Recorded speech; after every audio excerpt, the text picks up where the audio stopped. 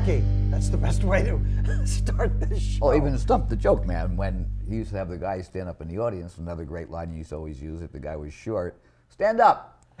No, stand up. No, stand up. You know, so many of the lines and so many of the stand-up, I mean, Stump the Joke Man stuff came around and came around and came around. It was so fun. I wound up getting my first movie role that was given to me by a guy named Paul Borghese that's been in a million movies. He actually got me my role in a movie called Potluck, and then he couldn't be in it because he had just scored the role of Yogi Berra. Remember 62? Yeah. Oh, no, 61. Yeah, 61. The story of Roger Maris and Mickey Mantle. He got the role of Yogi Berra, and I was like, I wouldn't brag about that. But when I met him, he had been the guy that got the girls for the Stern Show for the Snapple. Do you remember they used to pour Snapple on the girls and lick the Snapple off the, you know. So this guy Paul had been around forever. I was always, get me a job in a movie, get me a job in a movie. And when I finally got the job in a movie, he told me that his father had tried to stump me in upstate, whatever the place is near Mr. Rips. What's that town? Oh, way up there, right off the Palisades Parkway. Yeah. Now I'll never think of it. But right next to Valley Cottage or whatever it is.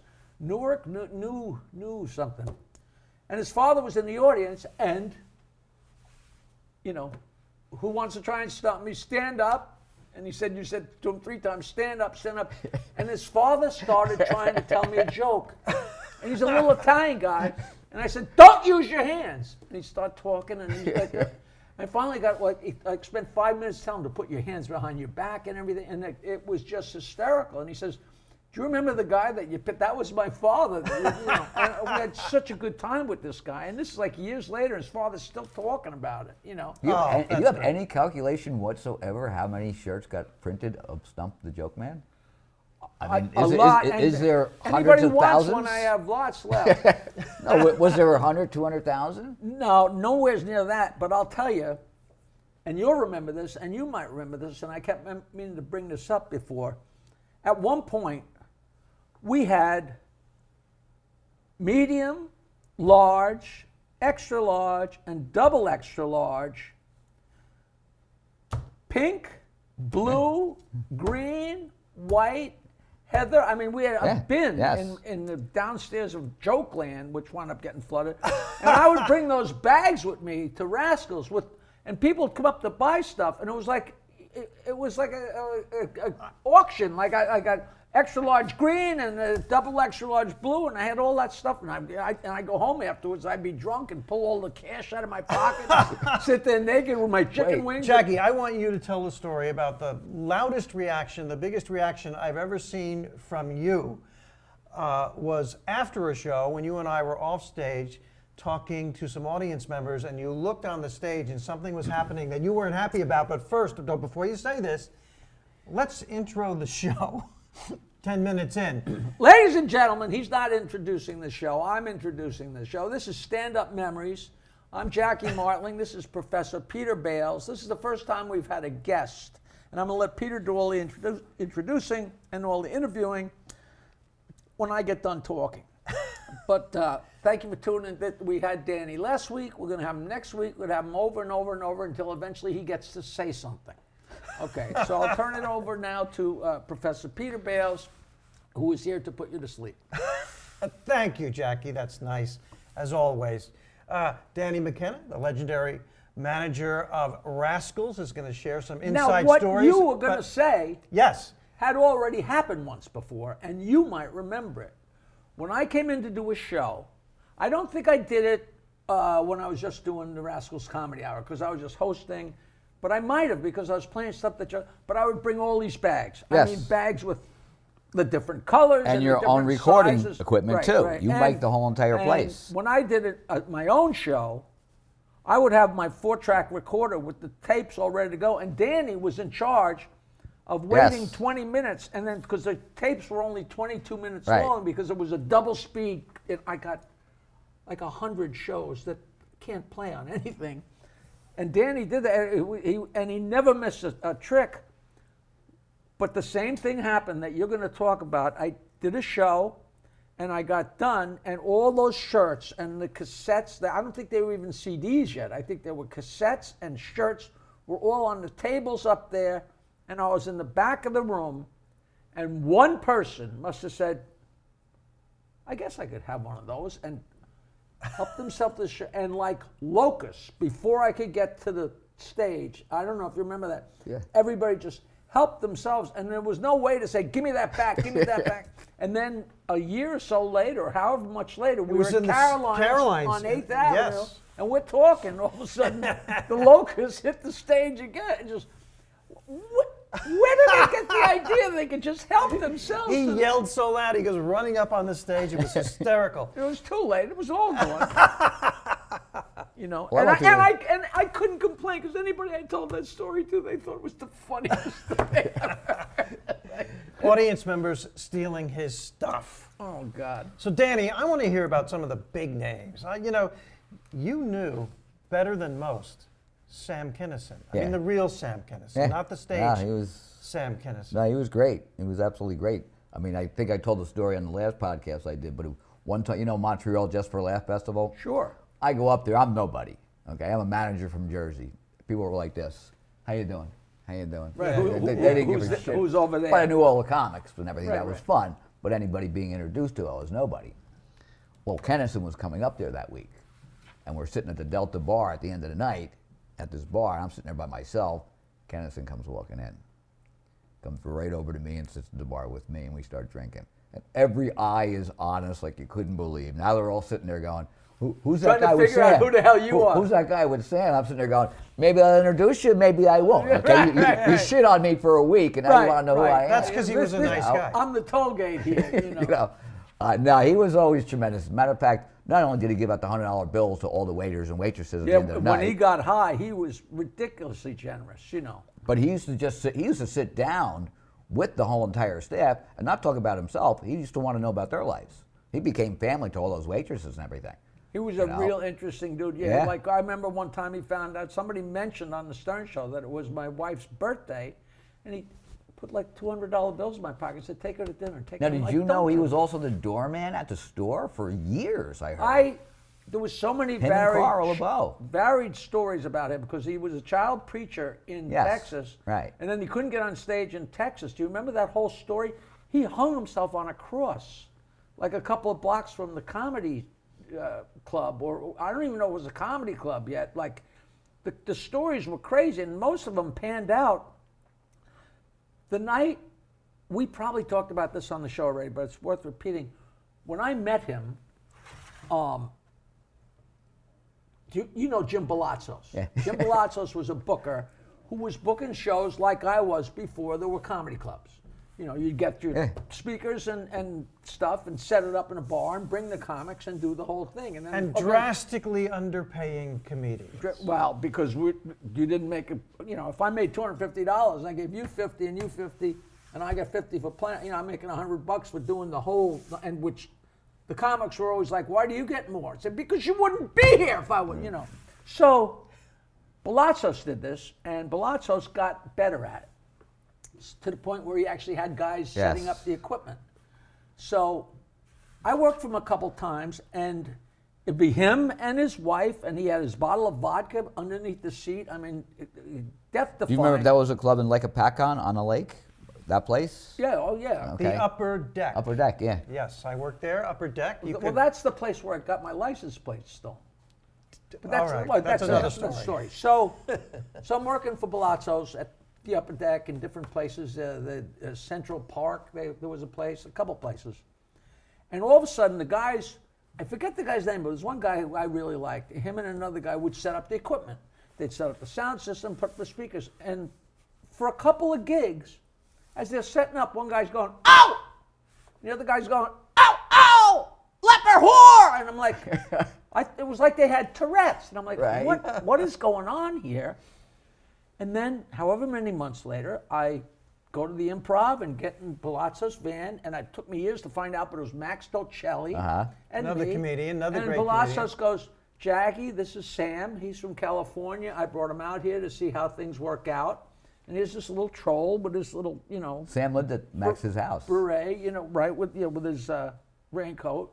How you doing, man? You know. So we're drinking beer and having fun, and we get out. I mean, in the middle of nowhere, and nobody believes this, but you guys go back far enough. We tied up the disco ball so people could. Not believable.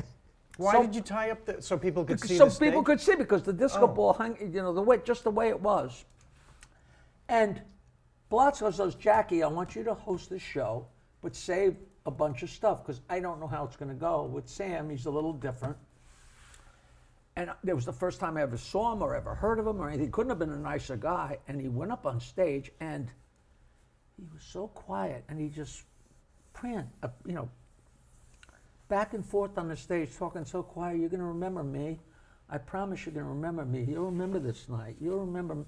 You don't know me now. And I'm like, all right. And he said, and then all of a sudden he yelled, because I live in hell. And he leans over and starts yelling at the people in the front, my wife is a whore. She's a leper whore. Ow, ow. And all of a sudden I'm hearing all the things that those guys were yelling. What happened was Palazzos came home from California with a cassette of this wild man. Yeah. So they would listen to it on the way. So they were barking it back and forth the whole time.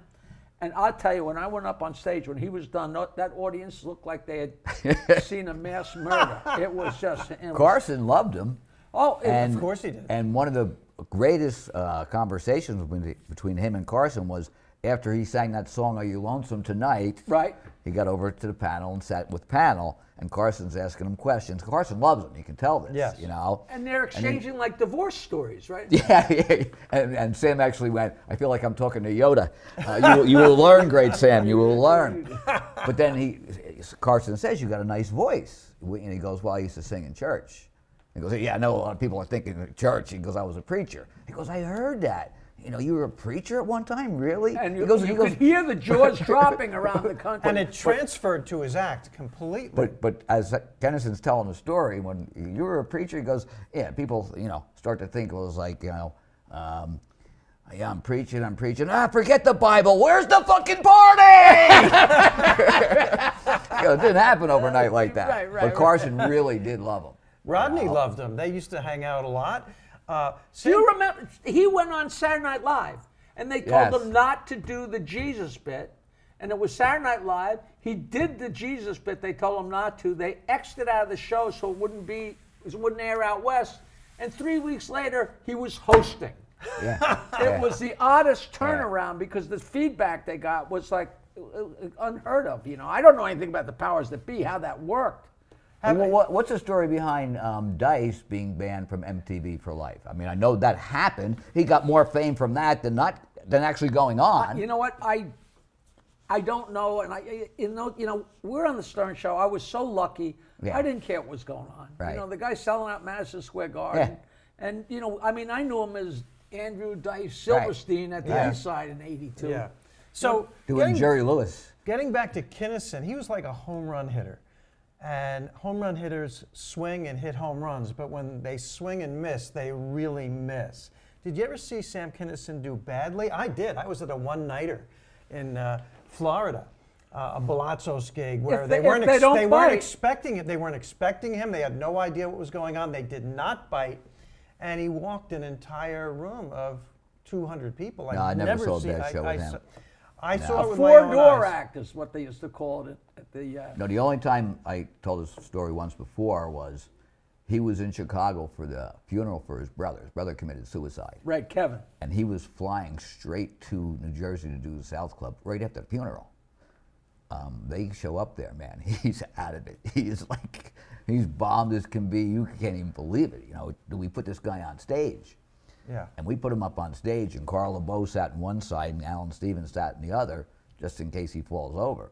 And he gets up on stage, and he says, okay, folks, just want to tell you I lost my brother. I'm like, this is right after the funeral. He flew in from the funeral, right? And he goes, I just want to tell you, you know, I just lost my brother. But the audience is laughing, thinking it's a comic, and he's doing comedy. They don't know. You know. All of a sudden, they realize this is real. Right. He got to and the he goes, show? and he holds up a glass of champagne. He goes, let's just put a toast to my brother. And they drink a toast, and he goes, oh, let's party! And the rest of the show went fine. You know, I completely forgot, and I don't know if we talked about this already. He would get so high, and he came on the Stern Show and invited me to join them on the show at Westbury. But he already had 3 opening. He had Jimmy Schubert, Yes. Alan Stephen, Carl LeBeau. They were all Mitchell going Walters on did a lot before him. also. Mitchell wasn't part of Not them yet. yet. But he put me on the show too. So there's 4 openers, and incredible crowd. And I had great time for I don't know whether I had 3 minutes or 12, whatever it was. But we all killed, and then Sam destroyed the place. But between shows, he's like doing handfuls of Quaaludes or Vicodin and he's whatever it was. He was so out of it, and this is a pretty famous Kinison thing and he had that whole thing run-in with Jessica Hahn or whatever went on. Yeah. And the second show, we all did our acts, and he walked on, and Westbury's that round stage, and he had a paper bag with a bottle of wine in it. And he was walking around in circles, just going, Jessica Hahn, Jessica Hahn. And somebody'd say, be funny. A guy can't do his act. You don't let a guy do his act. Jessica Hahn. And everybody's like freaking out. And he walked, like 80% of the people walked out. Really? Got their money back and everything. Westbury Music Fair, 3,000 seats approximately. And that happened? And after the show, he was so loaded, and he's like, Jackie, you live in here. Where can we get something to drink? And his brother Bill's behind him like, no. Did you ever hear the story of how he got liquor one time in a town that was dry after 2 o'clock? He couldn't find any liquor. No, never heard. And he's, he's jonesing. He's an alcoholic. He needs booze. He needed it. So he couldn't get any in the town, not even at the hotel he was in. So he called a limousine service. And he said, I need a ride to the airport. Can that limousine be stocked with liquor? And they said, yeah. Limousine pulled up, he grabbed all the booze out of the limo, paid the limo driver, and took off. That is genius. That's genius. creative. That's creative. All now right. that must have been in Pennsylvania. I don't know where it happened. You know, my wife and I went to a girl at the Florida comic strip, loved the show, and she said, my family owns the Penn Hills Resort in the Poconos. Come be a guest anytime. So a couple months later, we're going to take advantage of it because we're so broke. We got no money. So we go to stay at this Penn Hills Resort. The tax, they only charged us a tax, and the tax was more than we would have ever spent on a vacation because the rooms were so expensive. And when we moved in, when we got there, they gave you a basket, a welcome basket. And one of the things in the basket was 2 splits of champagne. Well, that's cool. So it's Sunday. I don't know about dry. And all of a sudden, no, it's dry. The bars are closed. There's no liquor stores. Right. You can't even go to a bar. There's no place. And I didn't want to drink. I needed a drink. Right. I needed a drink. But in the back of my mind, I'm like, but I always have the splits of champagne if worse comes to worse. So I had them in the refrigerator, and finally I gave up. I said, all right. It was 2 bottles of shampoo. Nancy laughed so hard, I was like, I thought I'd never finish her. All right. We're going to be back next week with more Danny McKenna and the Inside Scoop. This has been so much fun. This has been Stand Up Memories with Jackie the Joke Man Martling. That's me. Our special guest, Danny McKenna. I'm Peter Bales. Thank you so much. I haven't done any plugging, but I have joined the ranks of the 16-year-olds. I am now on TikTok, tiktok.com/@Jackie Martling. I don't know why the @ is in there, but I'm getting a lot of views, and people are seeing the jokes, so I haven't done any plugging. No, you can plug that. I'll plug my performance at Applebee's next week. Not in the building, in the parking lot. See you next time. They drive away. Hey, a new episode of Stand Up Memories every Wednesday. How exciting is that? Starring me, Peter Bales, and right here, Jackie the Joke Man Martling. Please follow us on social media. Search it out. What is it? MeSpace? MySpace, Your space? TikTok, Instagram, Facebook. Doodah.